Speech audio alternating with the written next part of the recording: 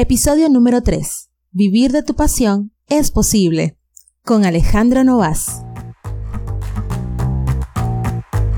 Este es el podcast Influencia Emprendedora, un programa creado para ti que deseas iniciar la aventura de emprender con lo que te apasiona y cambiar tu estilo de vida.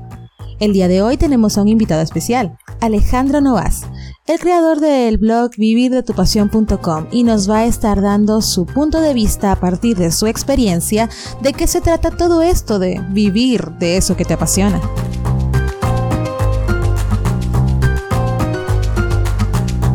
Hola, ¿qué tal? Les doy la bienvenida al tercer episodio de Influencia Emprendedora.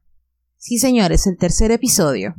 Vamos arrancando con todo en este fin de semana, hoy viernes, que nos encontramos primero que nada muy contentos. ¿Por qué? Porque ya el podcast se encuentra disponible en iTunes. Sí, señores, el podcast ya está en iTunes, ya estamos a través de esta plataforma y pueden suscribirse a través de ella también. Y este es el mejor momento, la mejor oportunidad de poder solicitarles su apoyo, solicitar su colaboración para que me ayuden a hacer crecer esta comunidad, a hacer crecer este podcast. Y es que la mejor manera en la que puedes hacerlo es dejándome una reseña en iTunes o tu comentario en SoundCloud para que este programa pueda llegar a más personas. Y sobre todo para que me ayudes a llegar a otros emprendedores e influencers de alto rendimiento que puedan compartir a través de este programa sus experiencias y su manera de ver el mundo y de ver la vida.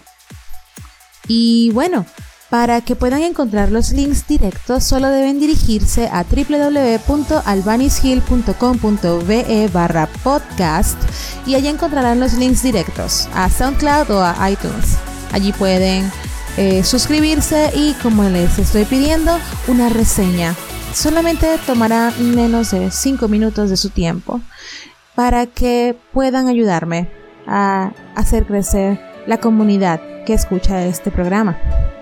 Y bueno, pasando al episodio del día de hoy, les traigo una entrevista con un emprendedor muy particular. Él tiene una historia bastante interesante porque él no pasó mucho tiempo trabajando como un empleado. Él se lanzó casi directamente a todo este mundo del emprendimiento y nos comparte desde su punto de vista qué es lo que significa para él vivir de eso que te apasiona, qué es lo que incluye, qué es lo que no incluye, qué es lo que debes tener para poder realizar ese sueño y que se haga una total realidad. Así que sin más demora, vamos a empezar con el episodio del día de hoy. Espero que lo disfruten.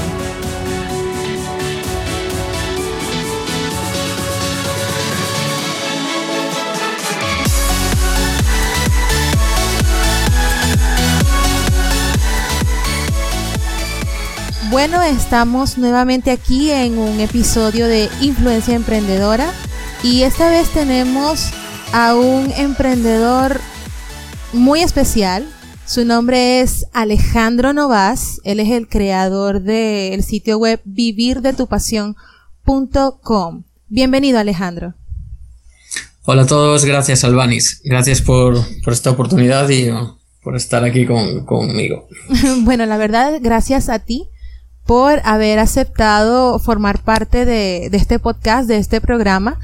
Y para empezar, como he hecho con las entrevistas anteriores, lo que quisiera es que nos dieras a conocer un poco más de ti, un resumen general de tu historia como emprendedor.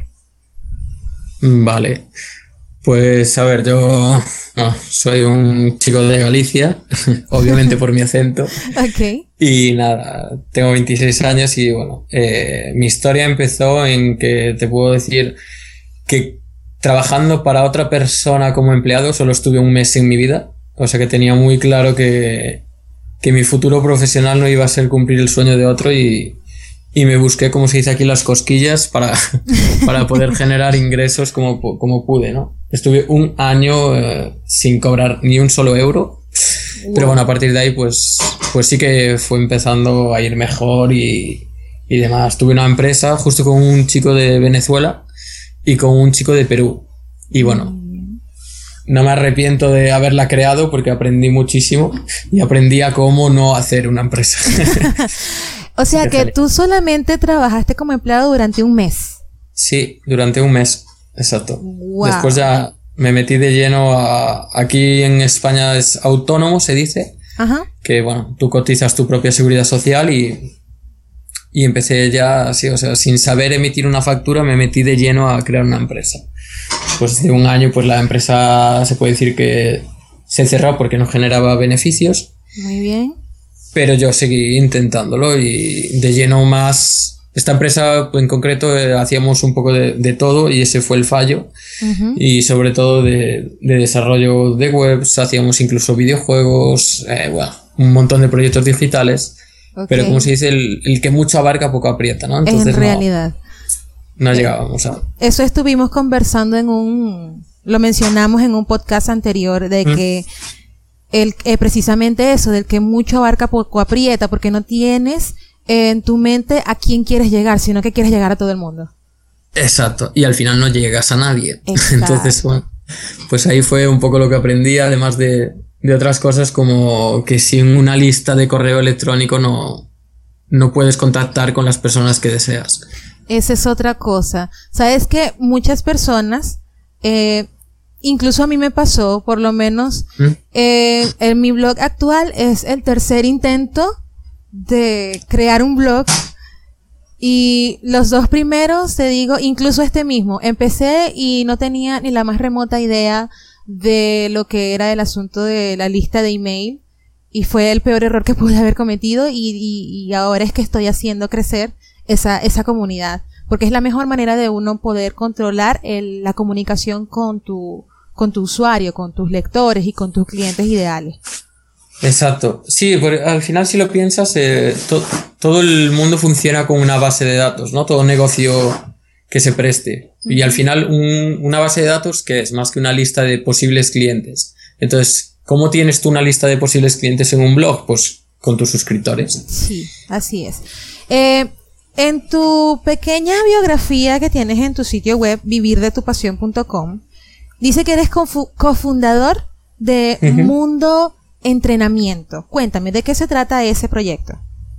Pues mira, mundoentrenamiento.com nace exactamente el 4 de agosto del 2014, vio la luz por primera vez y fue en esa época de transición que te decía que se estaba ya cerrando la otra empresa y porque no daba frutos, ¿no? Okay. Entonces, Mundo Entrenamiento nació como un proyecto muy pequeño pero muy ambicioso a la vez. Y se trata de una revista digital donde acercamos a la población artículos basados todo en evidencia científica, es decir, que está comprobado científicamente que lo que escribimos, bueno, lo que escriben los redactores es de esa manera porque se ha comprobado. El punto diferenciador de esa revista digital y por lo que tuvo tanto éxito en un periodo muy corto de tiempo, ajá, fue exactamente eso, la calidad del contenido. ¿Cuál es el problema que nos encontramos en Internet hoy en día? La sobreinformación que hay. Sí. Y sobre todo, la sobreinformación dañina que puede llegar a leer la gente. Es decir, había un montón de blogs de fitness, blogs de salud, que te hablan de dietas, pero es que tú no sabes si esa dieta que te está recetando esa persona ha sido probado que realmente funcione y que realmente es buena para tu organismo o en qué tipo de organismos. Exacto. ¿No? Porque una dieta no tiene por qué irle bien a todo el mundo. Y entonces intentamos corregir eso y acercar contenido de máxima calidad y que esté probado científicamente. Ese es el punto diferenciador de la revista. Muy bien. Sí, en esa parte tienes razón, porque como estamos actualmente en la era digital, donde prácticamente hasta un niño de 5 o 6 años ya te sabe utilizar una máquina con internet y lo maneja mejor que tú. Y o sea, hay que buscar bien y hay que filtrar bastante la información que consumimos a través de internet. Eso es muy cierto. Y sobre todo es un reto para las personas, los bloggers o los creadores de contenido de todo este mundo online, porque es un reto de querer sobresalir y de entregar, como tú mismo estás diciendo, información de alta calidad. Totalmente de acuerdo. Sí, sí. Y no solamente tienes Mundo Entrenamiento, sino que también tienes un blog de viajes. Sí, bueno, wviaje.com. Lo que pasa es que este blog ya es más por pasión que por otra cosa. No es un blog que esté profesionalizado, digamos. Uh-huh. Tal y como los otros dos que tengo sí están profesionalizados porque generan ingresos pasivos, pues Wviaje genera un mínimo, ¿vale? Pero no está profesionalizado. Simplemente es un blog que creamos mi pareja y yo porque nos encanta viajar y bueno, escribimos un poco sobre ello. Si entráis en él verás que no tiene artículos actualizados y ese tipo de cosas. Exacto, sí, exacto. Muy bien. Ahora, Alejandro, ¿qué recomiendas tú a las personas que desean realizar esto que promueves en tu actual proyecto, que es vivir de tu pasión? ¿Qué recomiendas a esas personas que quieren realizar precisamente eso, pues vivir de eso que les apasiona? Mira, justo aquí tengo que hacer como un matiz en una cuestión. Uh-huh. Vivir de tu pasión, ¿vale? Si tú quieres vivir de una pasión, por sí sola no es factible. ¿Por qué? Porque yo, por ejemplo, me apasiona cantar, pero es que canto fatal, o sea, mataría a mucha gente por los oídos, ¿no? Entonces se tienen que dar dos factores para que tu idea triunfe, ¿vale? Para que tu idea triunfe tienes que tener un talento, uh-huh, ¿ok? Es decir, algo que esté de bien, pero y que a la vez sí sea tu pasión. Porque también pasa que si tú tienes un talento pero no te apasiona, al final pierdes la motivación y eso te va a dejar a abandonar el proyecto que tienes entre manos. Porque lo haces más que todo por dinero, más que por pasión. Exacto, exactamente. Yo, por ejemplo, soy muy bueno como perfil técnico, ¿vale? Desarrollando código o creando páginas web. Pero no me apasiona, no me llena realmente como me llena el marketing digital. Entonces yo me dediqué un año a hacer desarrollos web, pero ahora estoy delegando ese trabajo porque no me apasiona, me llega a aburrir y entonces ya no doy el 100% de mí. Claro. Entonces, si tuviera que dar un consejo, Albanis, lo que daría es: busca un hueco para ti, habla contigo mismo y pregúntate, ¿cuál es tu talento?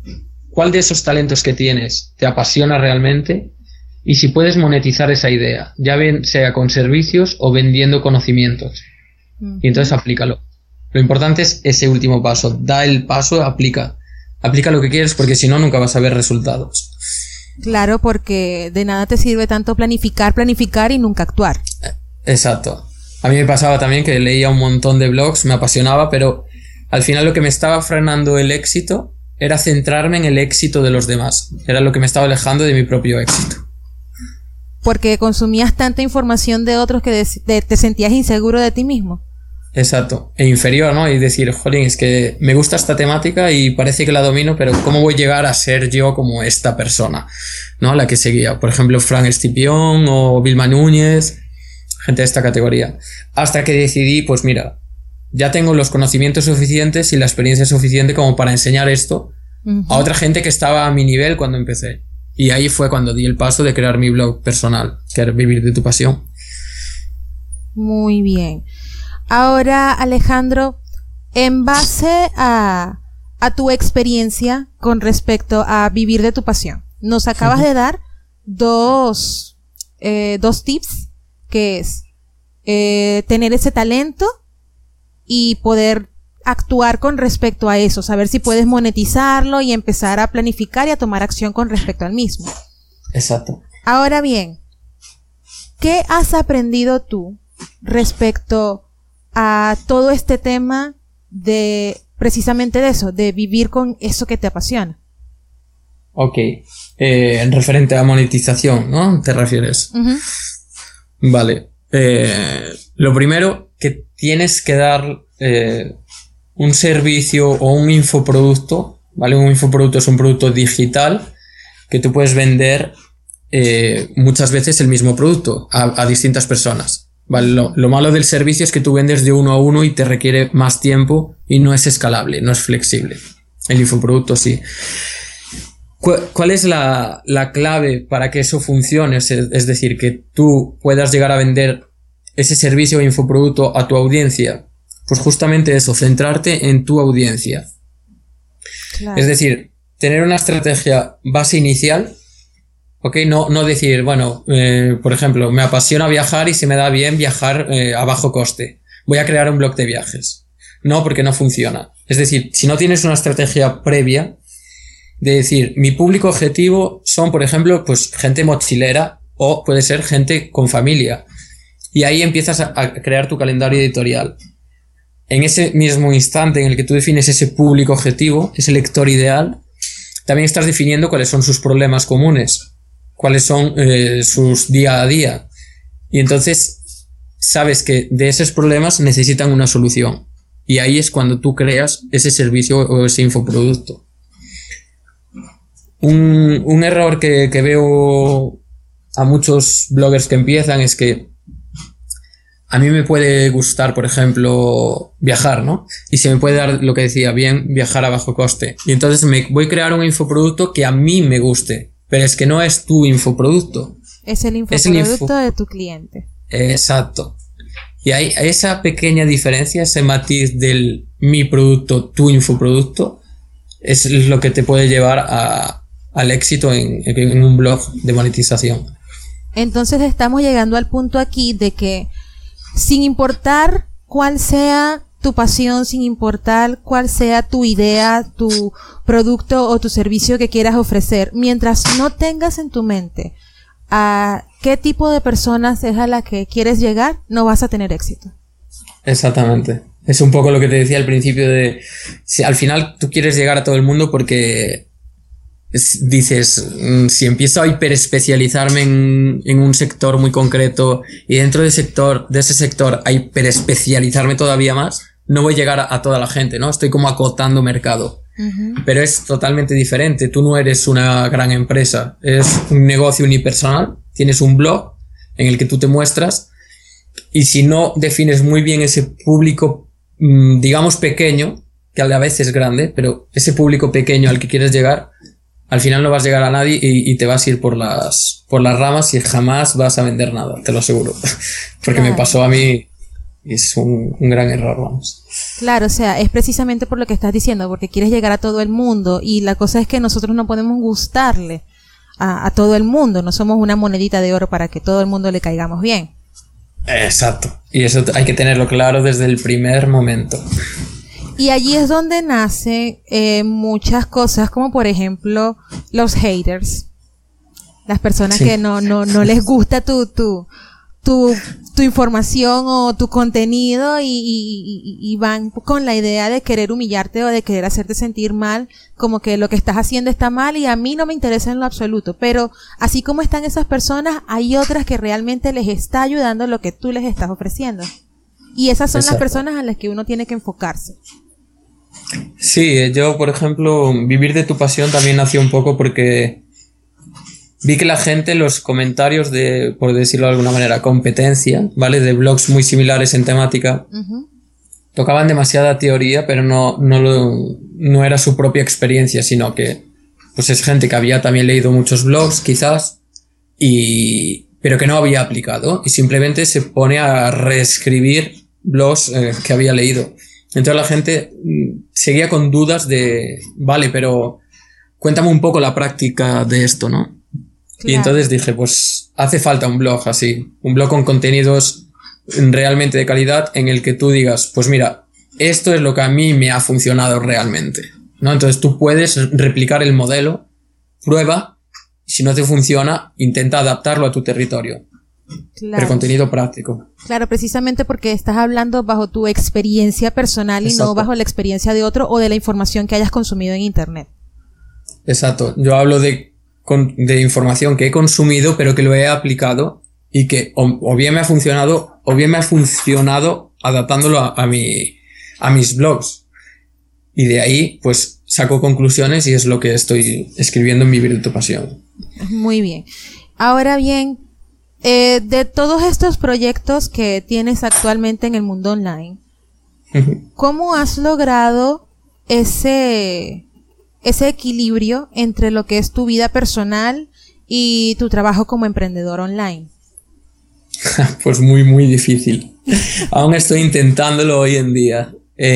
Cuando algo te gusta realmente y te llega a apasionar y por encima se te da bien, te cuesta mucho desconectar de eso y llevar tu vida personal de otra manera. Sí. Entonces, la clave, ya te digo que estoy en proceso todavía de aplicarlo, ¿no? Pero la clave es al final ponerte un poco de horarios. Es decir, esa libertad, esa flexibilidad que te permite trabajar en lo que te gusta, cortarlo un poquito y marcarte horarios también, como si fueras un empleado.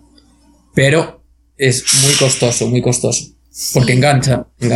Claro, porque estás haciendo algo que te gusta y cuando es algo que te llena, sientes que el tiempo no alcanza. Exacto, y siempre quieres más y más y más, ¿no? Sí, pero siempre es recomendable precisamente eso, pues, o sea, hallar el equilibrio porque si no llega un momento en el que te puedes bloquear. Exacto, sí, mira, hablando de bloquear, algo que funciona muy bien y que también estoy ahí intentando aplicar es los bloques de tiempo, ¿vale? Si tú tienes demasiadas tareas, para no agobiarte, pues coges y lo divides en bloques de tiempo. Imagínate, pues una tarea como redactar un post que me puede llevar 2 horas, pues puedo hacer un bloque de tiempo de esas 2 horas y focalizarme solo en eso.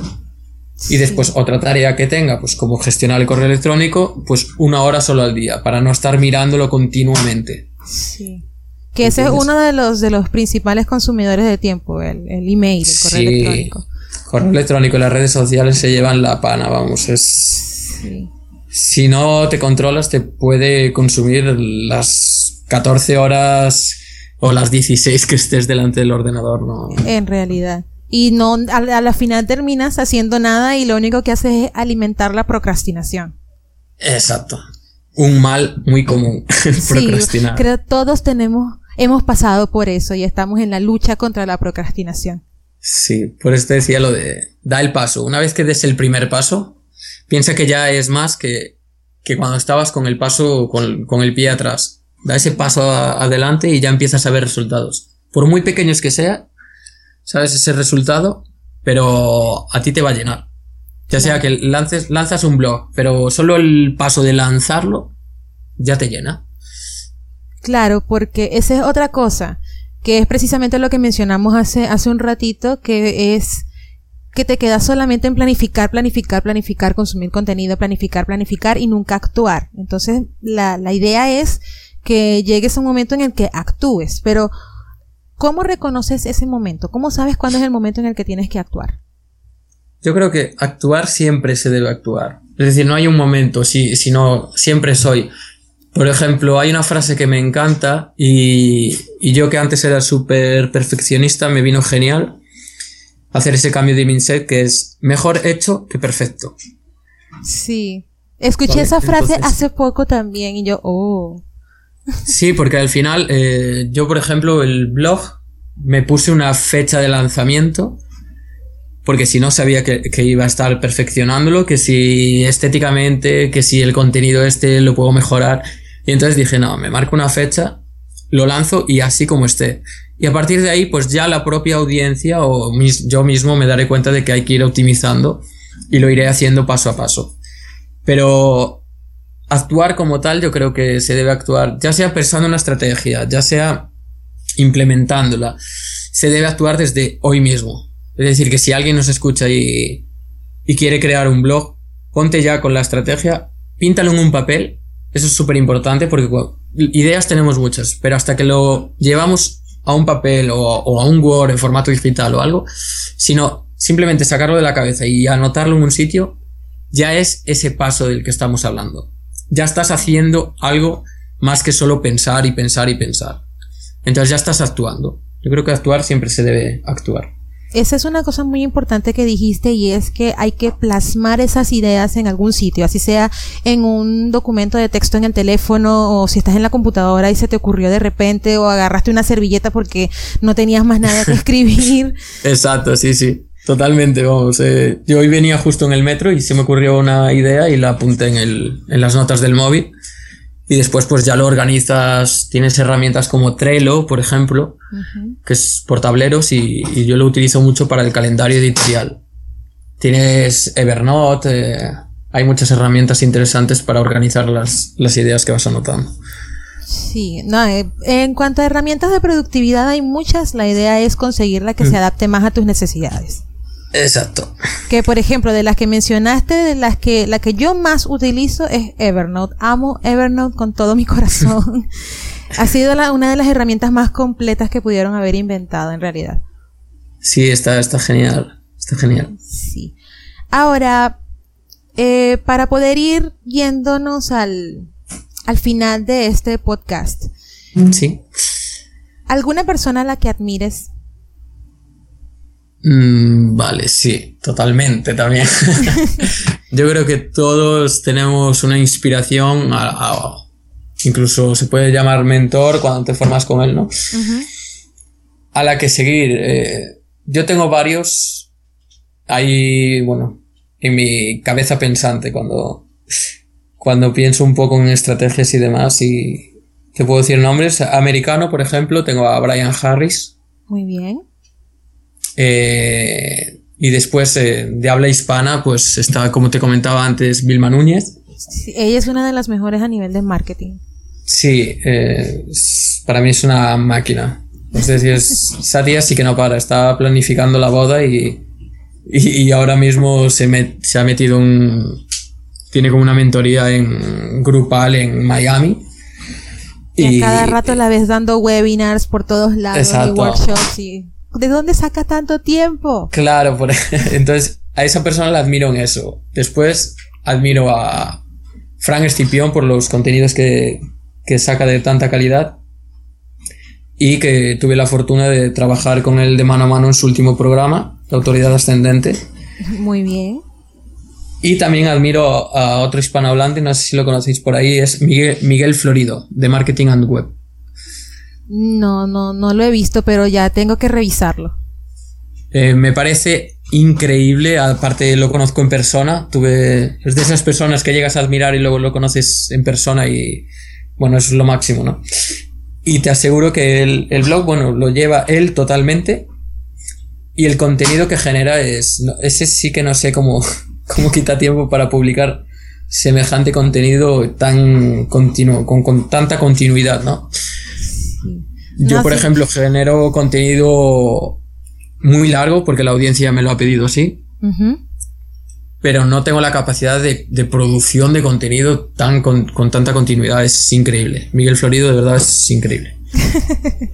Bueno, Alejandro, en realidad, muchísimas gracias por esos consejos que nos has otorgado el día de hoy. Muchísimas gracias por tu tiempo. Y en realidad espero que esta entrevista le sirva a muchas personas de inspiración de que tienen que empezar. Si quieres realizar un proyecto, sencillamente tienes que iniciar. Exactamente. Yo creo que es el consejo más valioso que se puede dar. Da ese paso y deja ya tanto pensar que los pensamientos al final son tuyos. Tienes que echarlos de tu cabeza. Claro, esa es la idea, Exacto. Bueno, muchas gracias a ti, Albanis, por contactarme y de verdad, muy contento. Realmente gracias a ti y a las personas que nos están escuchando. Saben que pueden encontrar todos los links y las notas de este podcast, lo van a encontrar en www.albanishill.com.be/podcast. Muchísimas gracias, Alejandro, estamos en contacto. Igualmente, un abrazo. Un abrazo. Y bueno, muchísimas gracias por haber estado allí escuchando esta entrevista, que espero les haya sido de provecho y de mucha ayuda, porque en realidad se ha dado una información muy interesante. Será hasta el siguiente episodio. Chao, chao.